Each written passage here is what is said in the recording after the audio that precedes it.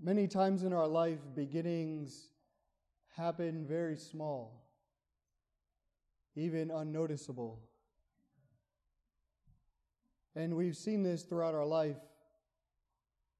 right? Many times I'm sure there are people who would say, oh, invest in this stock, it's going to skyrocket. But yet nobody hears about it. Sometimes that's true. More often than not, that's not true.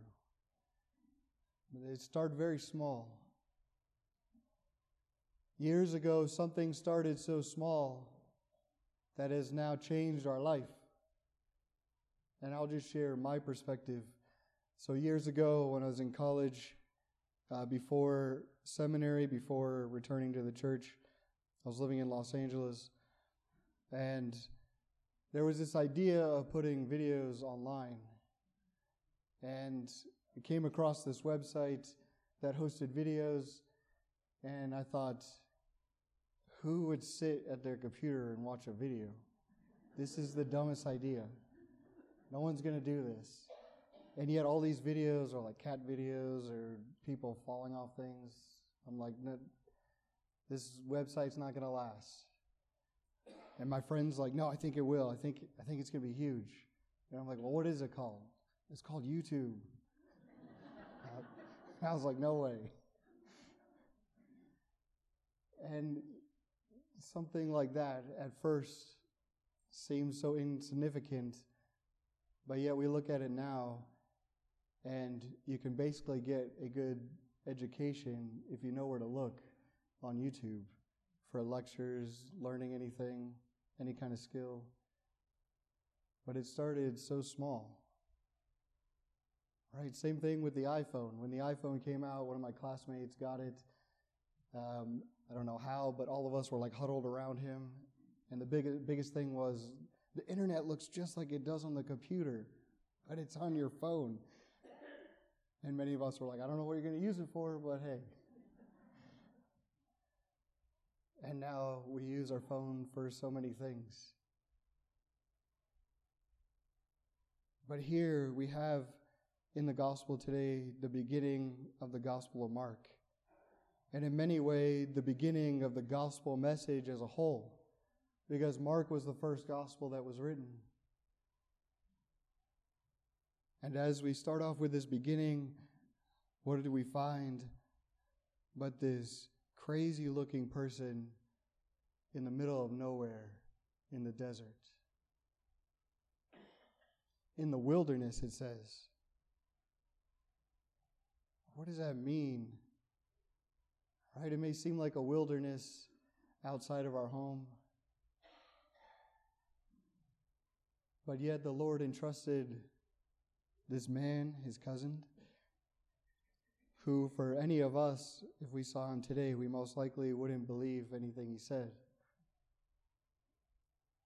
But there was something in his words, something that the prophet says, which is quoted here and mentioned in the first reading, that touched the people's hearts.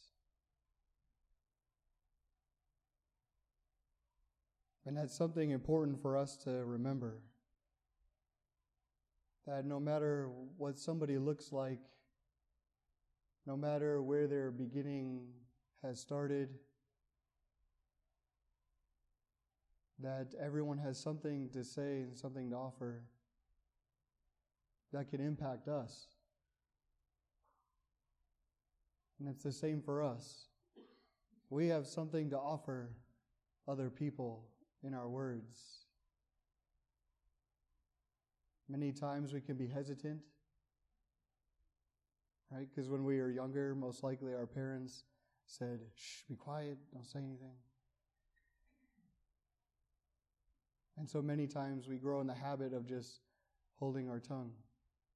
And many times that is necessary.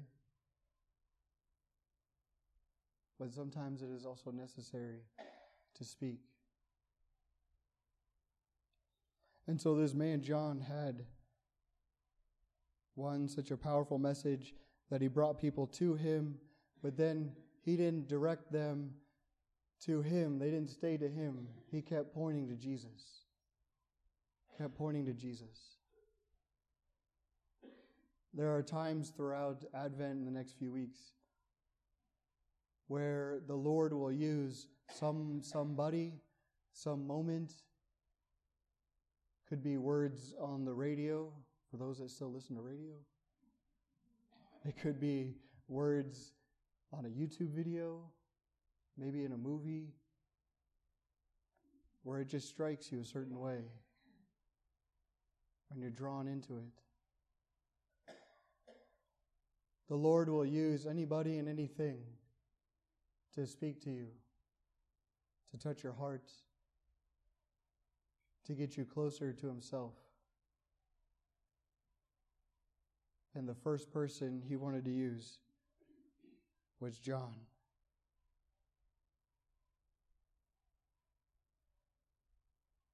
And what John had was humility. And so whenever we hear somebody giving us hard truths, whenever we hear something from somebody else or from some other medium, and we kind of get that sense of, that I feel like it's talking to me, that person or that medium, video, radio, whatever, we have to have the humility of John to really take that to prayer. To not keep it within ourselves, trying to figure it out. We do too much of that nowadays, trying to figure it all out. We're not meant to figure everything out. We're meant to take what we receive that strikes us, that moves us, and bring it to Jesus.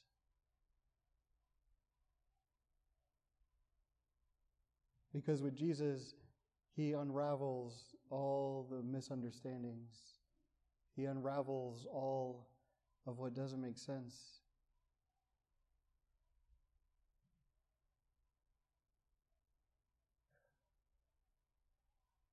And this is what we have to look forward to at Christmas.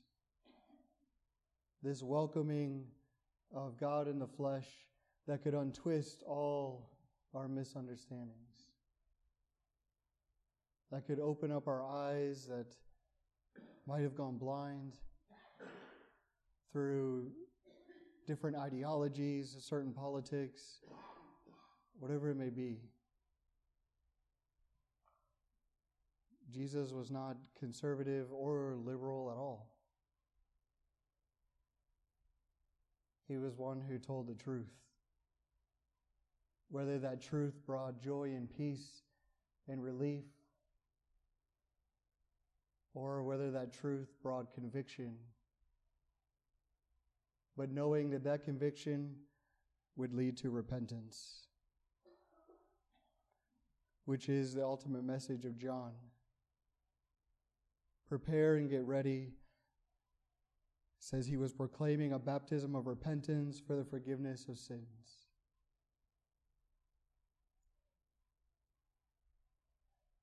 And so we've already had our penance service here.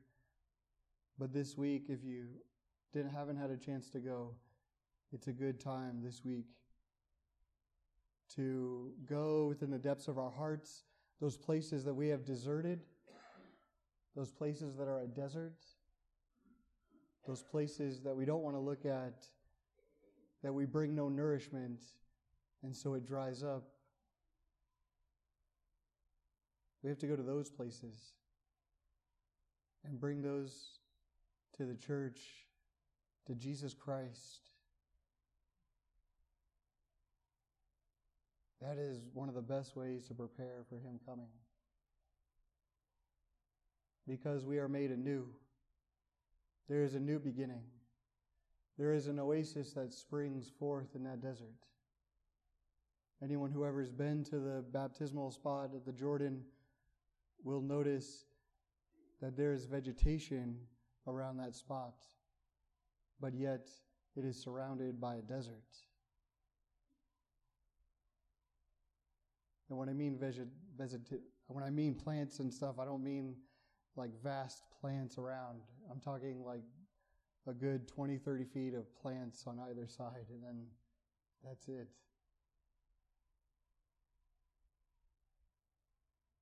It's very revealing. And that's what the Lord wants for us. To start a new beginning. And it starts with something so small. Of just opening up our hearts. And even when one thing ends, which for us, bringing nourishment to that desert will cease to become a desert, and so it ends. But then there is a beginning. Just like the end of Mark's gospel is also a beginning. The end of the gospel is when he is giving the commission to the apostles, go and baptize all people. And where the message ends, the apostles' life begins.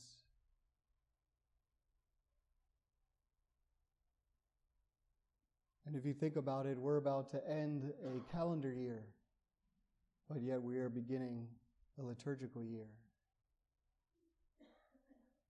The crossroads between the end and the beginning are very close together.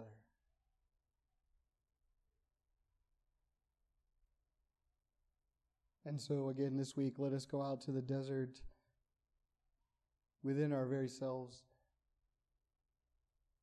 And let us bring those things to the surface. And the Lord will pour out His love and His grace and water that desert to bring new life and new beginning to it. We'll walk into the confessional looking like John the Baptist. And we'll walk out all new. This is the hope that Jesus has for us. A newness and a beauty that maybe throughout the year we've forgotten. Because it could be so easy to forget. But thank God for the gospel, which reminds us of who we truly are and how He sees us.